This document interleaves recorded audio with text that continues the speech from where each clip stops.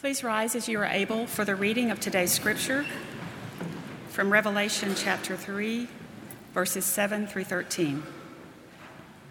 And to the angel of the church in Philadelphia write, "These are the words of the Holy One, the true One, who has the key of David, who opens and no one will shut, who shuts and no one opens.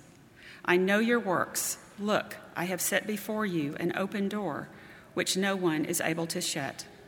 I know that you have but little power, and yet you have kept my word and have not denied my name.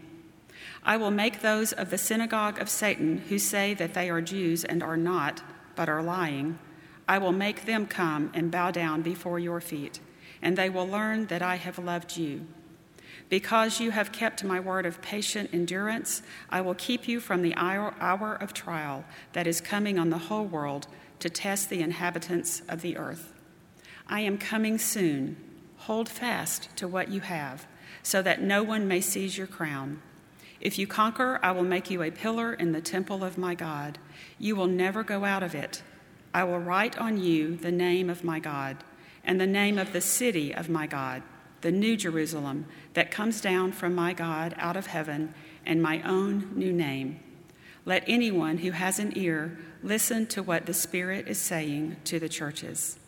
This is the word of God for the people of God. Thanks be to God.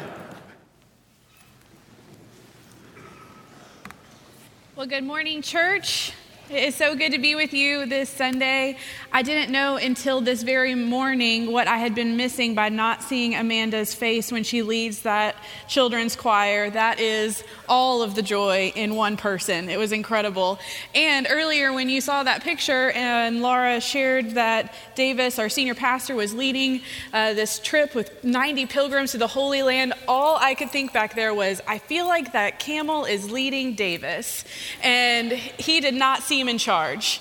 And so we do bring his greetings. And the last I heard from him, he was in Tiberias and was praying for us gathering here for worship this morning. I wanted to share a couple of my favorite pictures that I've seen so far, shared by Doug Rawls on Facebook. The first is obviously Davis doing Davis and preaching in the Holy Land. I love that, to see him there. And then the second picture is the whole group remembering their baptism at the Jordan River. How absolutely breathtaking that is, a life-changing experience that they are all having. And we send them our love, and we commit to continuing praying for them as they travel. So here we are. We've really settled into this study on Revelation.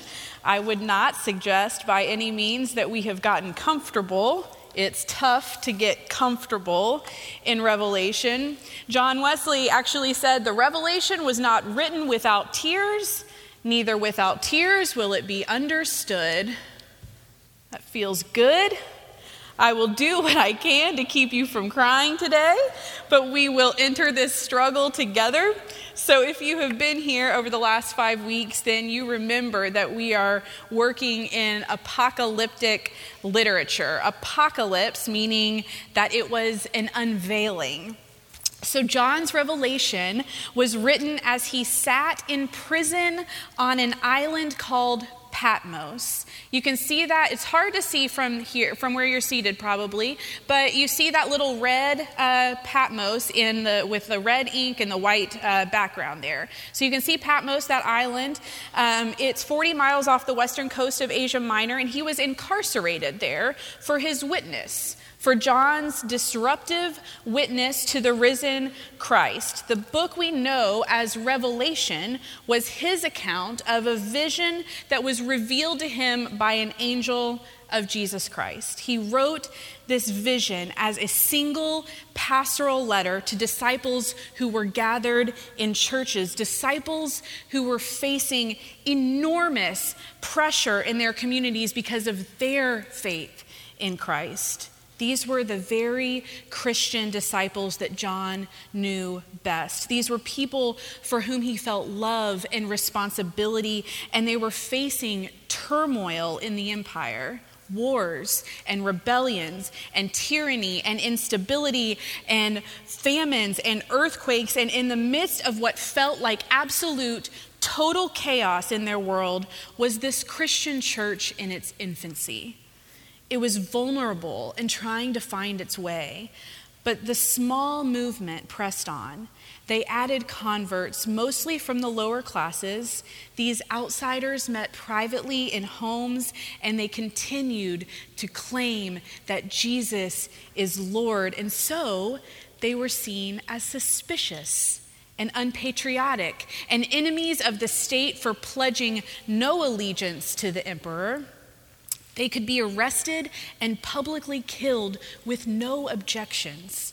It was dangerous to be a Christian. And so that is who John wrote his pastoral apocalyptic letter for. That is who Christ's angel brought the message for. Those are the communities of faith who gathered round to hear this read aloud, and those were the ears that it fell upon. But it was specifically 7 churches who were addressed, 7 churches in 7 major cities. You see those highlighted in yellow on that map. These cities were positioned in places for this letter to circulate widely throughout the region, located on the main Roman road, about 30 to 40 miles apart each, you see in that circle.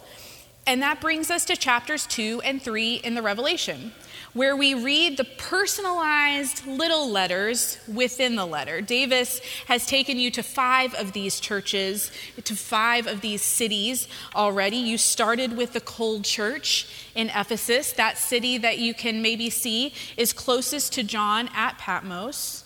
Then you traveled up the road to the rich church at Smyrna, then to the stumbling block church at Pergamum, then to the compromising church at Thyatira, and then to the dead church at Sardis, and today we travel the Roman road down to Philadelphia. Philadelphia had been prosperous and known to be a center of Greek culture, known for its athletic contests and festivals and culture, sometimes called a little Athens because it was filled with so many gods and temples. But things changed dramatically for Philadelphia in AD 17. A historically devastating earthquake almost totally eliminated the city.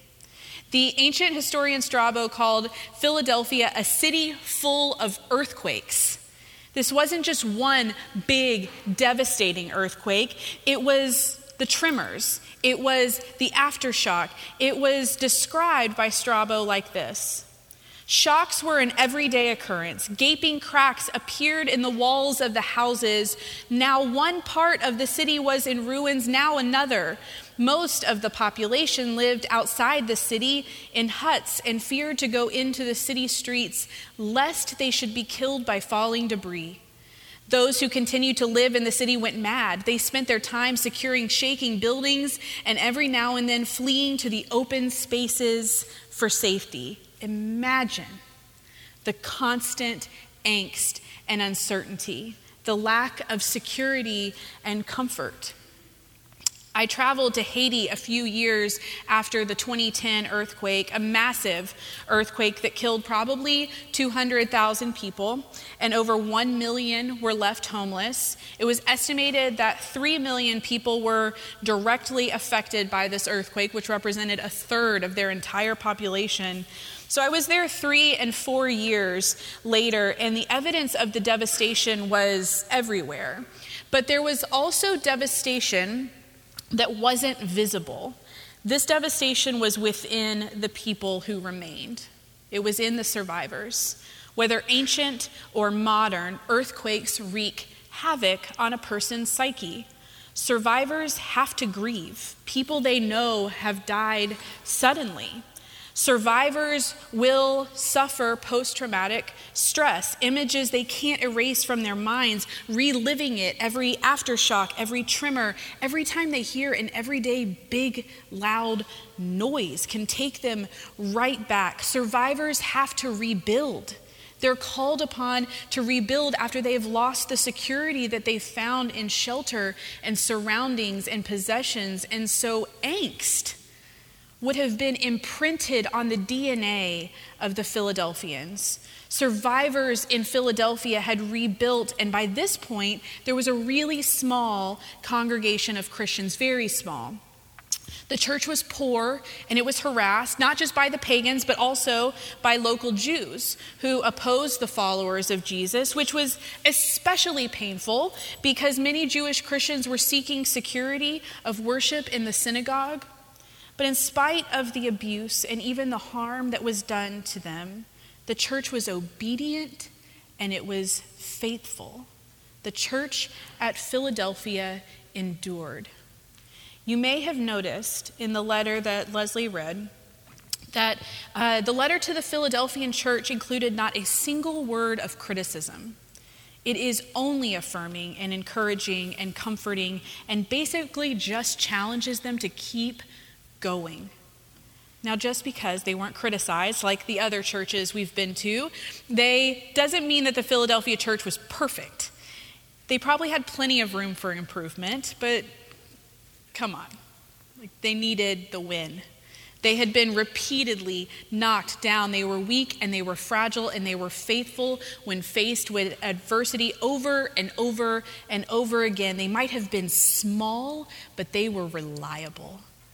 And knowing all of that about the environment in the region, about the experience of living in Philadelphia, I cannot get over this one part of that text.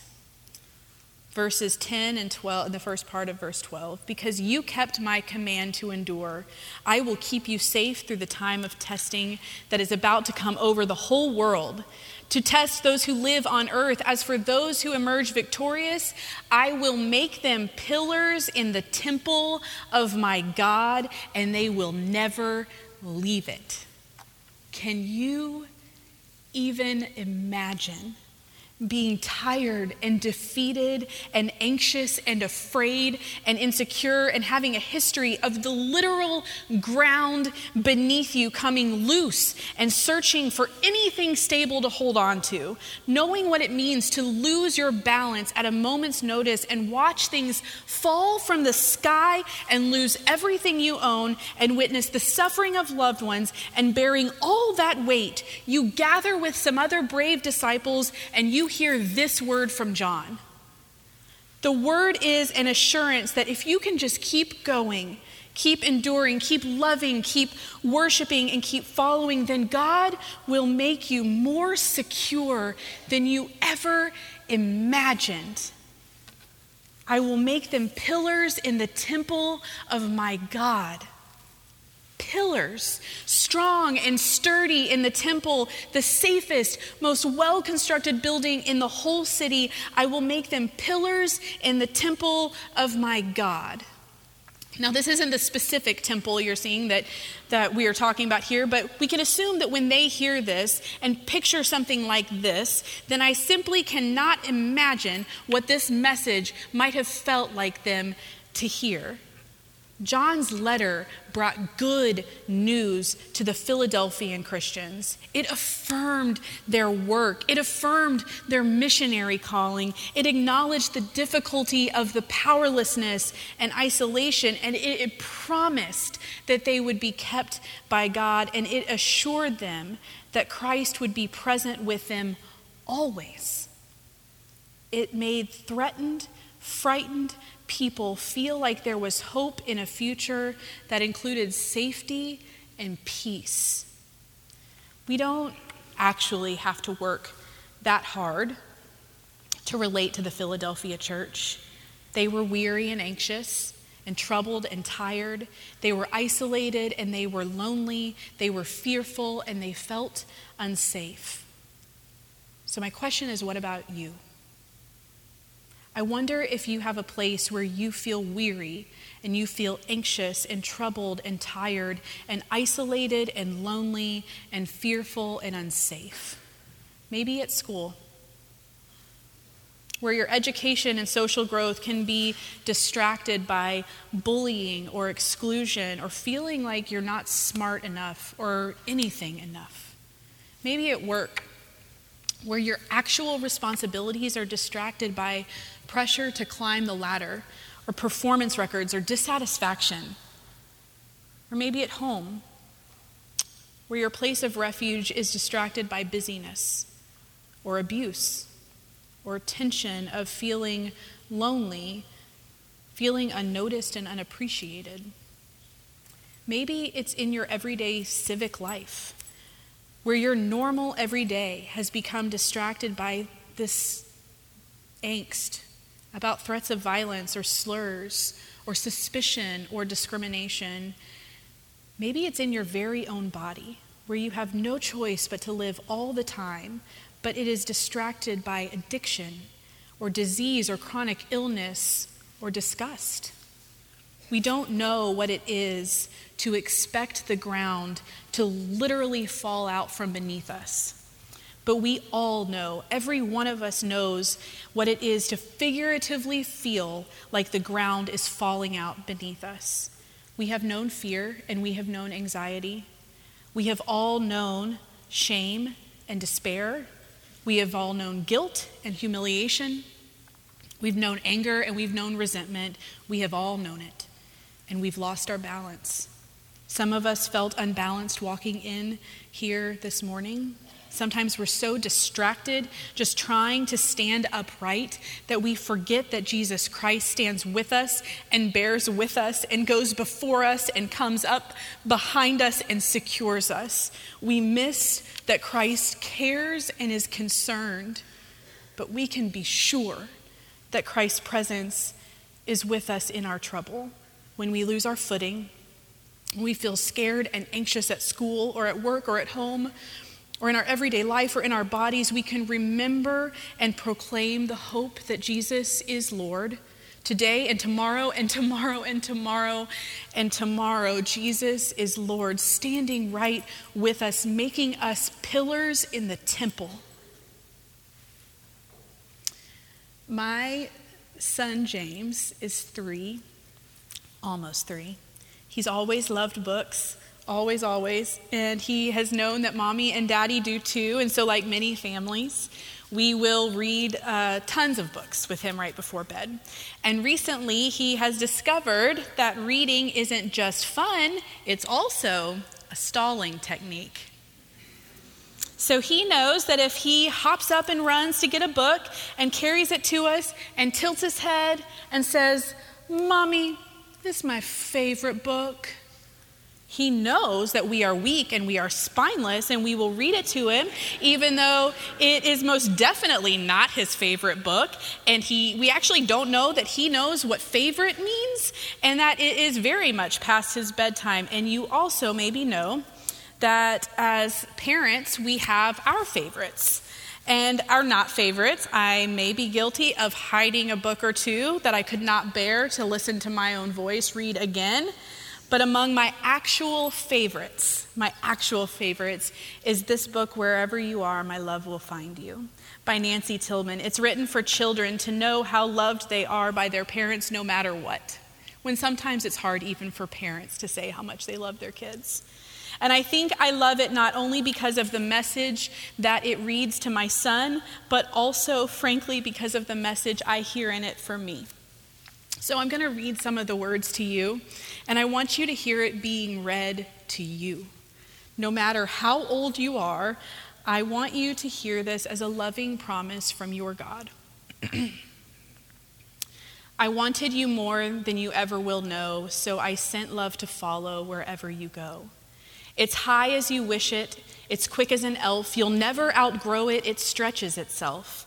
So climb any mountain, climb up to the sky. My love will find you. My love can fly. Make a big splash, go out on a limb. My love will find you. My love can swim. It never gets lost, never fades, never ends.